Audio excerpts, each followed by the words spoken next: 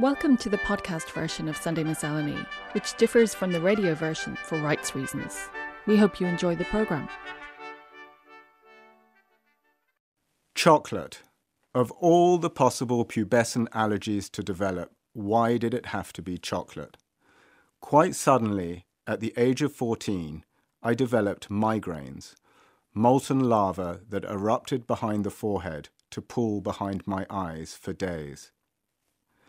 Migraine has three well-known dietary triggers: cheese, red wine, and chocolate. I didn't like cheese, had not yet succumbed to alcohol, and that left only chocolate. A regimen of chocolate cake, mousse, yogurt, milkshakes, ice cream, cornflakes, and bars concertinaed into a crashing halt. Who could have known? No chocolate, no migraine. It was simple, except for the sweet tooth that remained. Now, if you go looking for sweet things without chocolate, you realize that 90% of the offering is suddenly unavailable to you. Chocolate is everywhere, a delivery mechanism for sugar and vice versa. So, I turned to marzipan, custard, and toffee as substitutes, the latter being the most versatile. The king of toffee is unquestionably fudge, whose basic ingredients are caramelized sugar, butter, and milk. But within that family, the dulce de leche or condensed milk variety monopolized the superlatives.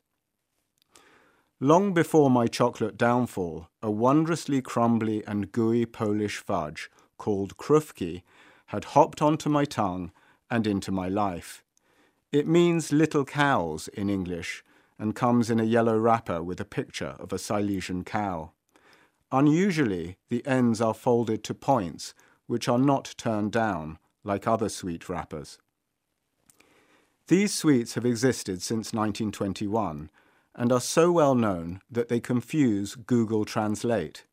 I recently translated a popular pre-war song that my grandparents sang, and, unconvincingly, the green fields were filled with fudge. Poetic, but wrong. Felix Pomorski established a sweet factory in Poznan in 1921, eventually employing 40 people and producing 200 varieties of confectionery. During the war, he was ousted from the management of the company by the Germans.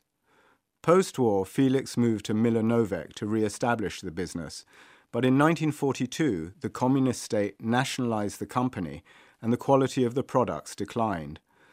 After Felix's death in 1963, his son Leszek took over. Now, the greatest struggle was with communist bureaucracy and, significantly, the inability to set the sale price of their product. Teetering on bankruptcy, legend has it that they were saved by a local apparatchik with a sweet tooth, who relented and gave permission for the management to raise their prices. Today, the factory is run by Felix's grandson Peter, who employs 15 staff. For my mother Monica, krówki featured regularly in her infancy in Poland. For in 1944, Monica was forced to hide under a table all day while her mother went out to work. The 5-year-old was warned never to come out and, under no circumstances, go to the window, or a German monster would devour her.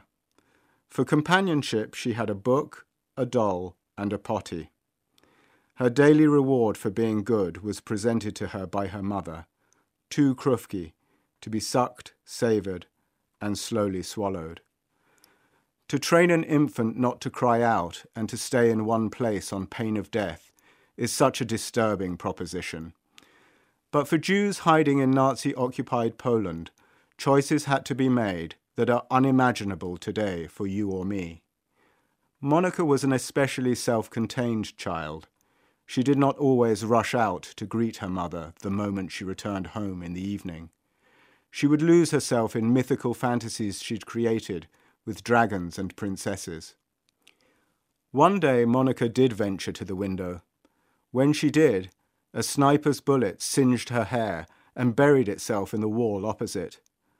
What Monica feared most was her mother's wrath at such flagrant disobedience, without any understanding that she had come within a hair's breadth, literally, of losing her head. She had learned by then that obedience was neither an advisory nor an optional extra. It was the code you accepted to try to live for one more day.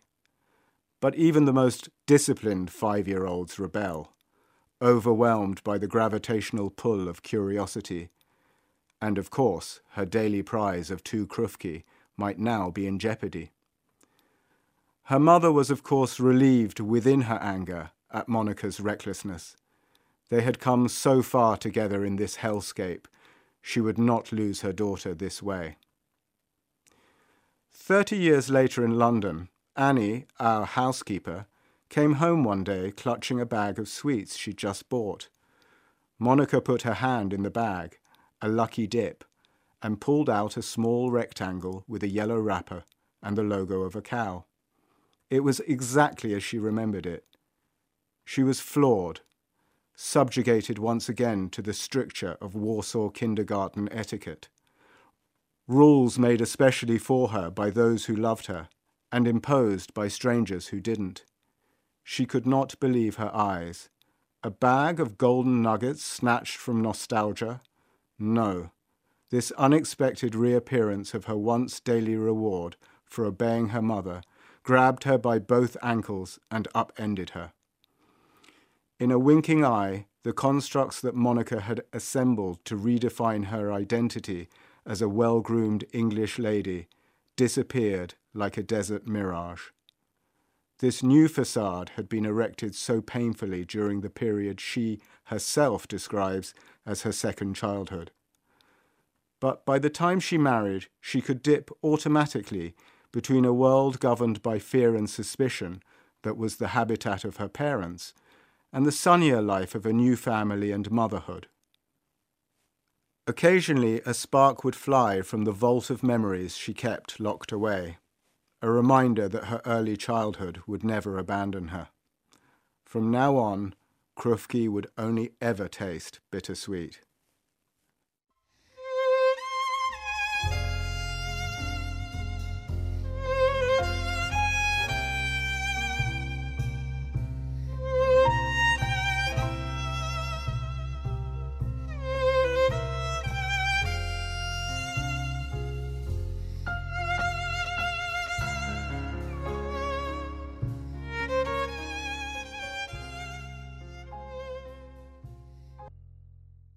My parents reminded me constantly that were it not for the kindness of the aunts in London, I wouldn't have shoes on my feet or a stitch on my back.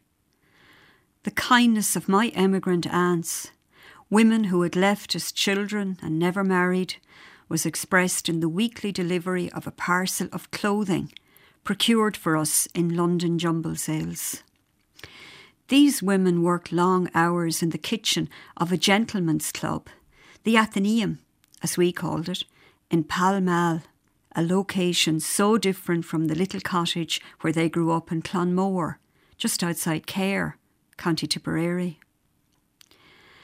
Much of their scarce free time was devoted to tracking down the whereabouts of the best jumble sales in London. They'd keep a sharp eye out for signs advertising such sales as they travelled by bus to and from their council flats.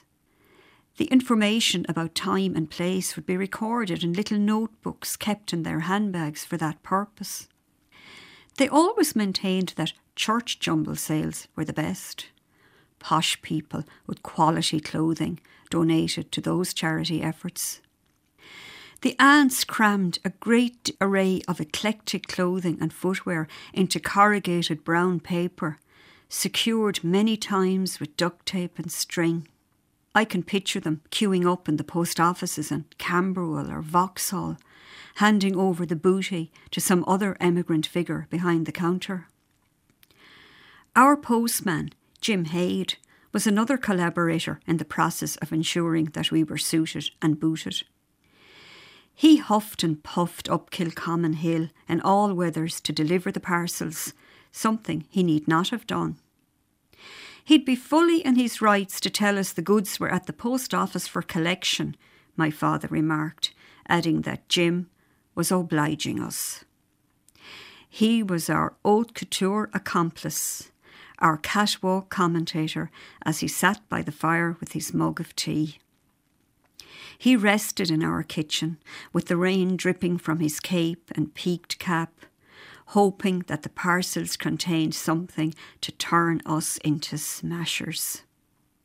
We fell upon the bounty, wrestled with the wrinkled brown paper, tugged the blunt scissors through the thick tape, and hacked at the twine my aunts had knotted many times around the parcels.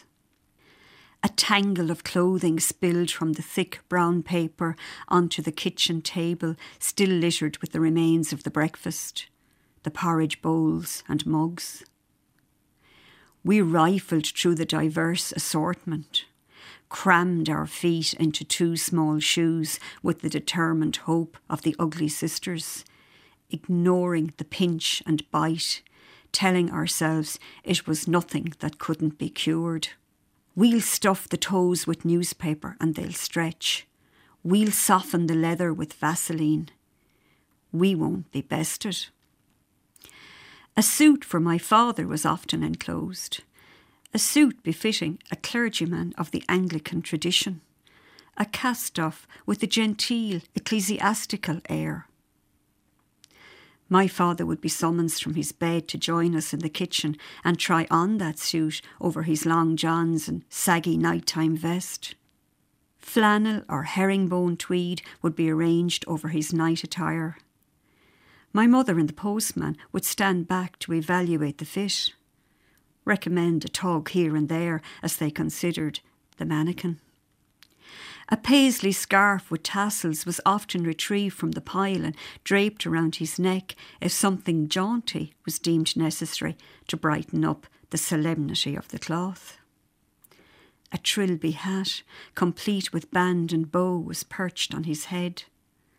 The ensemble complete, he'd be led to the mirror.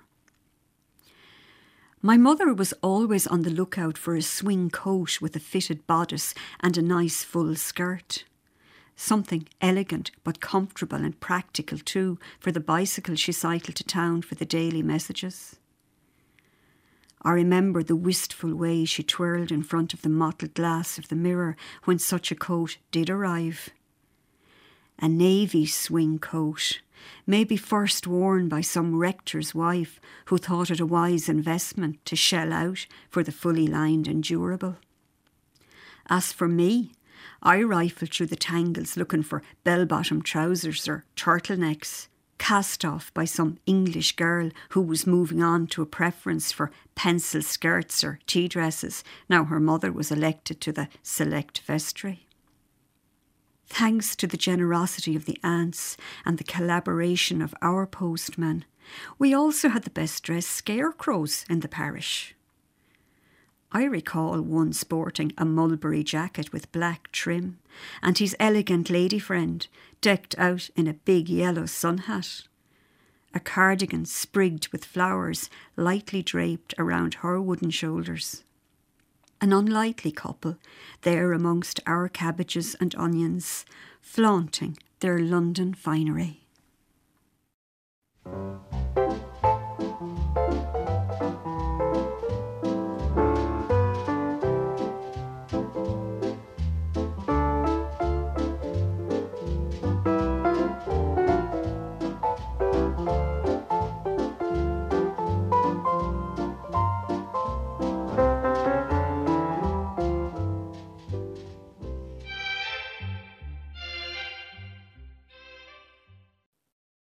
There's this recurring dream I've had for the past 20 years. I'm on the Kilkenny team in an All-Ireland hurling final. Under packed stands, the crowd roars as the ref throws in the sliotar to start the match. It breaks to me. I flick it up and hand pass to the legendary DJ Carey. He shimmies past the defender, flicks the ball over the bar, points his hurl at me and says, "More of the same, Tim." But the next time, I'm exposed. Because I've never played hurling before. I repeatedly fail to lift the sliotar. The crowd groans. I'm engulfed by Tipperary players. Then I wake up. This dream dates from when I attended my first hurling match. I'd grown up in America playing baseball and South Dublin playing soccer and hockey. But watching the pace, skill and beauty of the ancient sport live that day had a profound, almost spiritual effect on me. And at that match, a regret was born. I wished I'd grown up playing hurling. I've been very good at baseball, decent at hockey. Maybe I could have been good at hurling. Who knows, I sometimes fantasised. I might have played county. But it was far too late. Hurling's a sport you need to play from a young age. Sure, they're born with hurls in their hands in Kilkenny, I was told. But though I couldn't play, I lived the sport vicariously through my daughter's camogie and my son's hurling teams at Coola GA Club. For 15 years, I pucked with them, collected cones, chased errant slitters, did stats reports, shouted encouragement, and even, in time, became a mentor for both of their teams. But as other regrets in my life faded, that hurling regret grew. Then, 2 years ago, I saw a notice on the Coola website, hurling for dads and other lads, inviting anyone, regardless of experience, to sign up for social hurling. Unexpectedly, my desire to play hurling was put to the test. Did I really want to do this? There was only one answer, and I became part of the Coola social hurling group under the tutelage of the kind and patient Cyril. Our training group ranged from 30 to 60 years of age. We were all shapes and abilities. There were Irish, Italian, American, English. I'd forgotten how much fun chasing a ball around a field with a bunch of other men could be. And, always a forward, I rediscovered the thrill of scoring. When Cyril announced that he was trying to organise challenge matches with other social hurling teams, the excitement in the group was visible. A match. Then, COVID hit. As people struggled with illness, loss and grief, I selfishly feared that my hurling career would be over before it began. Maybe I'd put on too much weight.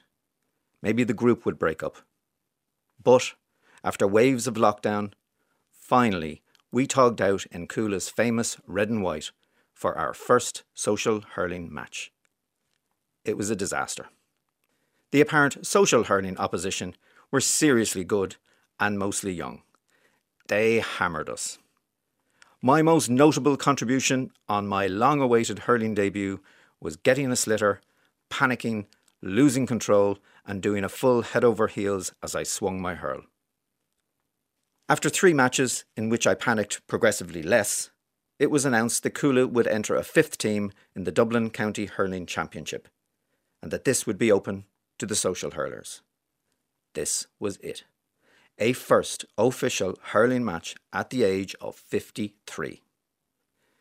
8 minutes into that match, chasing after a man half my age, I pulled my hamstring. Limping off, bitterly disappointed, the words of writer Richard Ford came to mind. Our lives are lived in seas, surrounded by shipwrecks of disappointment. I wondered if I'd ever have another chance. I felt foolish to have even tried. But, against the odds, the hamstring recovered in time for the last championship match. The first time I got the slitter, I spun away from my marker and, on the run, scored a point from 40 metres. I raised my hands and punched the air, much to the amusement of a young couple who had stopped to watch. For the next 60 minutes, I was in the thick of the match. I didn't panic. I got the ball a number of times, took shots, passed the slitter, won a couple of frees, took a couple of belts, and made an improbable high catch. 9 points down at one stage, our team battled to get it back to 4 at the final whistle. Though we lost, and we all hated losing, rarely have I been more delighted with myself. Because it's not often in life that you get to make an adulthood dream come true. I just played a hurling match. A real hurling match. And I did okay. My marker even described me as an old guy who had all the moves. And now, it's memories of that match, and that remark, and not a regret, that I will carry with me until the end of my days.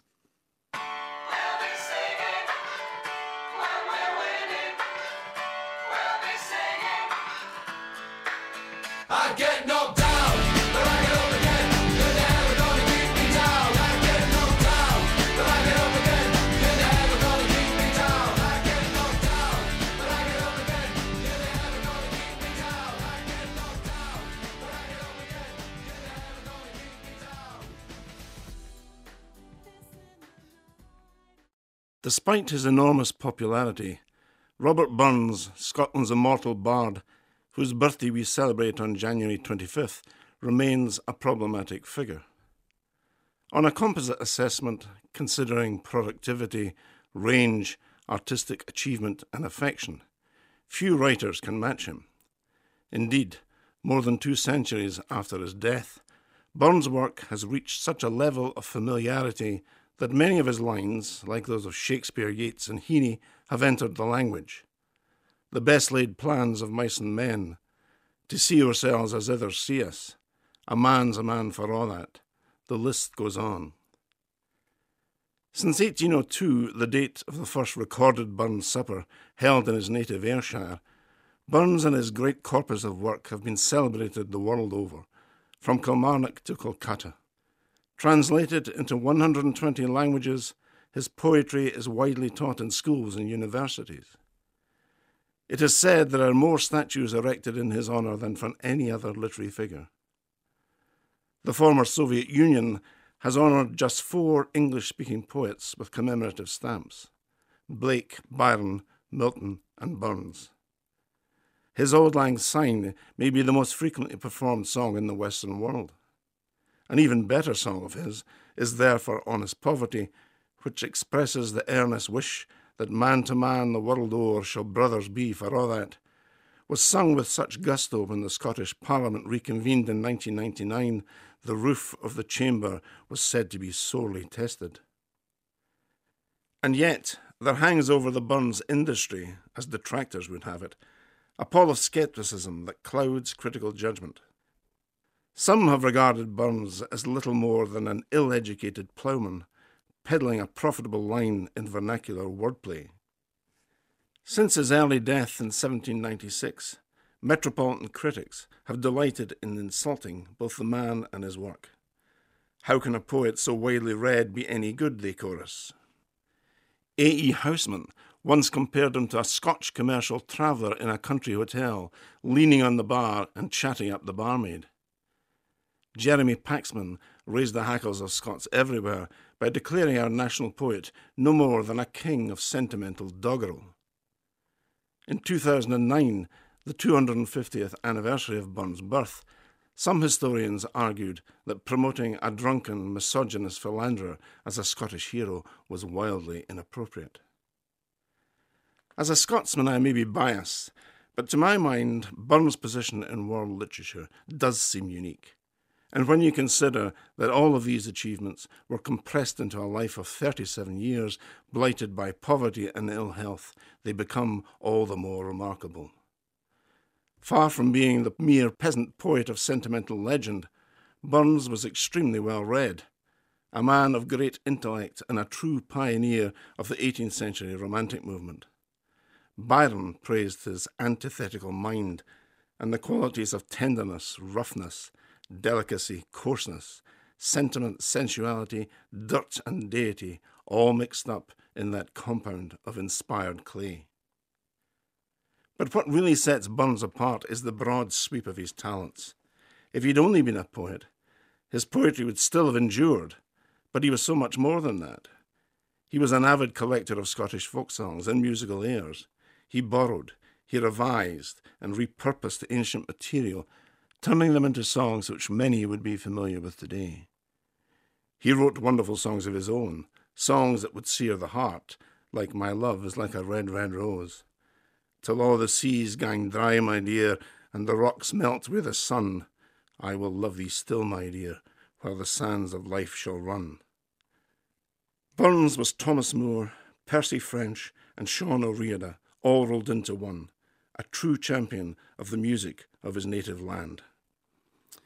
And while he wrote elegantly in standard English, he was also a champion of the Scottish dialect. In the Kilmarnock edition of poems, chiefly in the Scottish dialect, Burns demonstrated that the vernacular was a fit medium for the expression of poetry in famous poems such as the Twa Dugs, the Cotter's Saturday Night, and To a Mouse. Seamus Heaney, a huge admirer, spoke of how Burns' poetry got under my official classroom guard and into the kitchen life of my affections through its truth to the life of the language I spoke while growing up in mid-Ulster. Animating the language of ordinary men and women, empathising with their daily struggles, Burns endears himself to ordinary people like no other poet. Scots who never read a word of poetry from one year to the next could nevertheless reel off whole passages of his poetry from memory. Most of all, in benighted times when we feel assailed by negative forces, Burns' faith in the unquenchable power of the human spirit stiffens the spine and lifts the heart. His devotion to the egalitarian principles of the French Revolution is defiantly expressed in The Jolly Beggars. A fig for those by law protected, liberty is a glorious feast, courts where cowards were erected, churches built to please the priest. Truly the work of Robert Burns constitutes a glorious fanfare for the common man, and will surely be treasured wherever free spirits foregather.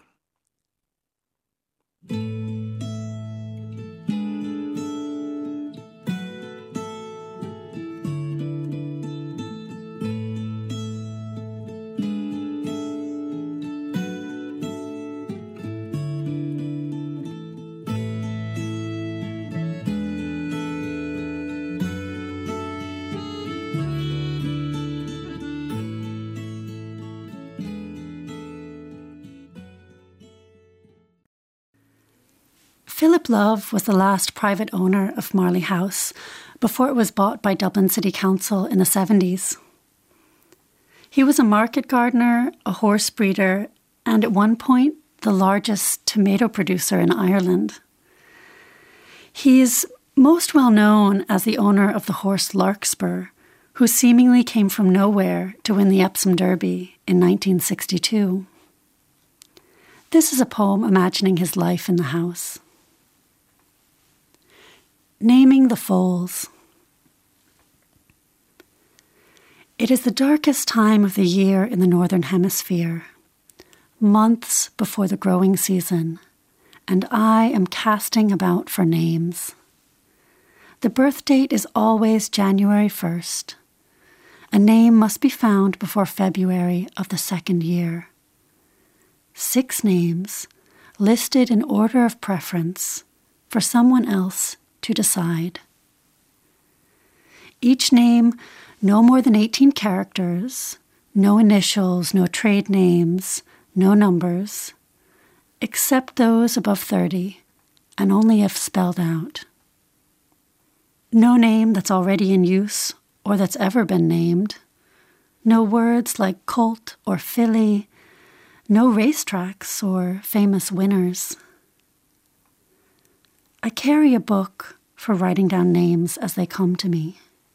When pruning back the winter garden, glancing at the clock, pouring a drink. Sudden flight, traveler's hymn, blind faith, praise the painter, second harvest, merchant's dream, constant optimist. On this morning's programme, Little Cows by Oliver Sears, Parcels from London by Margaret Galvin, An Adulthood Dream Come True was by Tim Carey, Robert Burns, A Fanfare for the Common Man by Bert Wright, and Naming the Foals, a poem by Grace Wilentz. And the music, Old Polish Tango by Władysław Lidauer, sung by Olga Mileszczuk. The Way You Look Tonight, played by Joe Mr. Piano Henderson. Tub Thumbing by Chumbawamba. And A Fond Kiss by Robert Burns, sung by Eddie Reader. Sunday Miscellany's broadcast coordinator is Carolyn Dempsey and the producer is Sarah Binchy. And you can find out more about this and other RTE arts and culture programmes at rte.ie/culture. You've been listening to the Sunday Miscellany podcast. For more from us, you can follow the programme on Facebook, Twitter, Spotify or Apple Podcasts. Just search for RTE Sunday Miscellany.